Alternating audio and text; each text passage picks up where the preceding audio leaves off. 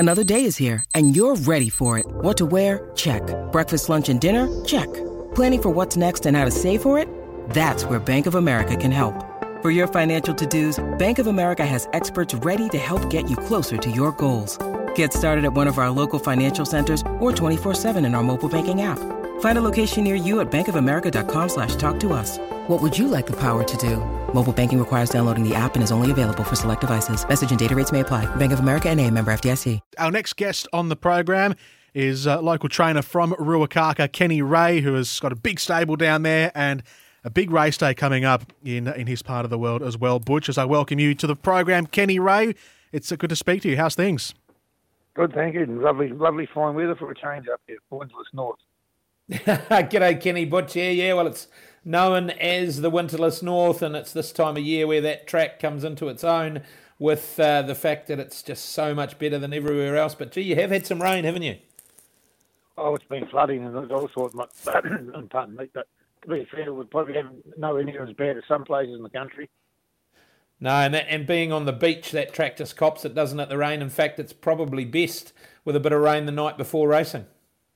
Oh, definitely. Like, you can hear the horses galloping on it on the inside grass yesterday morning, and that you can feel the first time you can hear the water splashing on it, sort of thing. But still not heavy.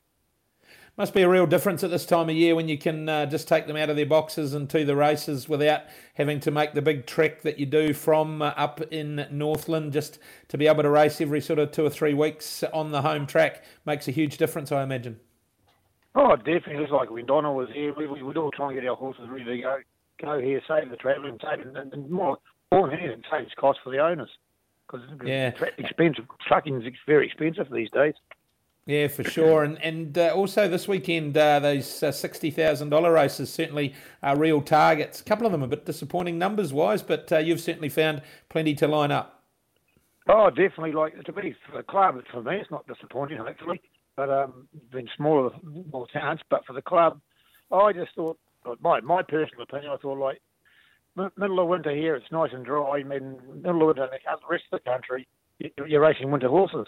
So maybe if we do it again next year, do it end of August or September sort of thing, when the spring horses are coming out into their own.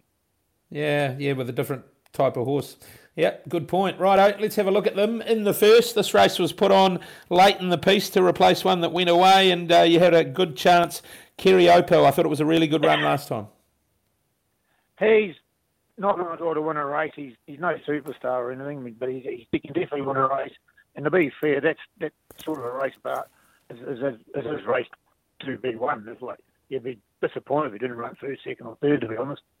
Yeah, 1,600 metres ideal on the home track. Righto, you got a bit of a mortgage on race number 4 and a horse that's captured the imagination. Geez, Tuffy just refuses to let them get past him. Well, they get past a little bit and then he fights back and gets the win. Whiskey Lies.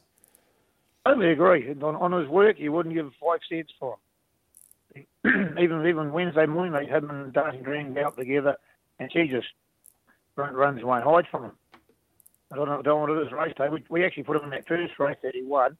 Mel Barrett, the guy that owns him, said, we'll go back to the trials. What's the point going back to the trials? And they want to go to race on the home track. You've got to be competitive soon, and he came out and won, and he's won again soon. So he defied the odds to me, to be honest. Drawn barrier 1, and he's just a jump and sort of a run sort of a horse, because as we've said, when they sort of eyeball him, he finds more, and that should be ideal from the one gate, shouldn't it? Oh, definitely. Pardon me, they've moved the rail right into the true position, and the grass on the like it's 1 to 3 or 4 hours is absolutely perfect compared to the rest of the track. So it should suit them both. And Dancing Dream, I can imagine that twice you've thought she's going to go sailing by, but he's fought back. There is a bit of a weight swing in her favour again, and maybe, just maybe, she might be able to turn it round on him. Well, I'd say yes, but I might be wrong 3 times. I thought she'd beat him the last 2 times, and she can't. So I'll stay out of that one. Yeah. Really, and Time and Tide. I don't own the share in those ones. No. Time and Tide, that's the third of them. Just had the one run, and I suppose the fact it's on the home track, worth rolling the dice. I think she's the big improver. She's improved in her work since, And she was there to go for a run to go to the trials. And by the time you leave Ruakaka and go to Cambridge trials, and it's costing you a fortune, so just run her on your home track and see how we go. And she wasn't too bad for me. She got hampered a wee bit at the start, but she has got a wee bit of ability. She could definitely run the first ball. Okay, there you go. It should be at a nice price too. So throw her into the first fours. Righto, race number 5, one that has been a bit disappointing this preparation, On the Rivet. Can he try and turn it around? I hope he can. But you did right, George. But she's been disappointing this time in a couple of times, but I was a wee bit disappointed in his ride last start. He came in, he had a beautiful trip, came in 3 or 4 wide, like with no problem. She ended up about 15 wide. But she said the horse was hanging, but he's never hung in his life. He hasn't done it since. But this time last year, he was competitive in those races. And there's no rate in 65 races around for him. So we just, to be fair, we're just taking advantage of our home track and hope like hell something. And if there's a lot of speed up front, so we'll just drop him out the back, see if he can run on. For sure. Race number 7, got a couple of really good chances. Gee, I was taken with the run of Heart of Aladdin last time. Hit the line very, very strongly. 1,600 metres against his own age. Again, now 3-year-old company. He looks quite progressive, this horse, Kenny.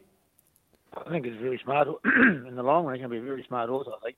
He's by Stono Aladdin, and he's still a big, weak baby at the moment. But he put his hand up last start. And I watched the race outside and I watched the replay and realised how close he was to finish. And it was an amazing run. And the filly, to be fair, if it wasn't a mile, the final, I probably would have turned her out because she'd gone from the Oaks to a couple of 400-metre races and she'd been a wee bit down in them, but she should pick up over a mile. But I do like, I suppose I like most owners. I've got owner's disease. I always pick my own one to beat someone else's. But he just strikes me as he's come back better this prep, and as you say, it was a massive run last time, close up, back against his own age group. Got to be a big chance. Oh, definitely. I think he's a winning chance. I honestly do. Roger James also has got good form, but he definitely he drew 20 out of 20. We drew outside. I mean, they started last start. This time he's drawn 4, and Jasmine gets back on him. She's won on the horse, so I thought put her back on him. And he's going to progress to a real nice horse. Yeah, for sure. Righto, the last. If you haven't got one by now, you got a couple of chances in the last. Follow Your Dreams. Ace Lawson Carrow claiming the 3 again. Drawn 1. Should get the nice run on that new bit of ground that you talked about. And he hasn't been too far away. He hasn't been too far away. His first 2 runs I thought were quite good in the wet tracks. His run the other day I thought was a wee bit lacklustre, but for some reason he missed the start. Then he got held up a wee bit. But I actually put Ace on him because I thought he'd get in the open handicap with 54 on his back. We'll get right down to 51 and have a right chance because Kelsey was only riding like 53 sort of thing. So I stuck it on the other, and then Dirk likes Kelsey on the other horse. So, and then he gets 58.5 or 58 kilos because it's not an open handicap. It's right in 86 race. So he's got there's nothing at the top to drop his weight. It's probably won't help him, and then might help Dirk's horse a wee bit better. Is that Vegas Strip? She needs to improve, yeah? She does need to improve it, but it's probably a mile she needs. But there's nothing around. She's no good. I don't want to run around the heavy tracks. And I would like to get her over the ground after this time before she goes to Broomere paddock. Yeah, for sure. Righto, Kenny, you're pretty good on your home track at labelling them, and you have pulled off some great little coups there over the years. We'll stay out of the 2-year-old race because that's a bit hard. Which is the best of them for a bit of an each-way investment at Ruakaka on the weekend? Probably none of them. They're all too short for my liking. I actually looked at the other 2-year-olds. I'm not going to back Whiskey Lies. I'll back Dancing Dream and look at what she's paying. She's paying $2.20. But probably Mischief Manager's $11 and $3 is a good each way value.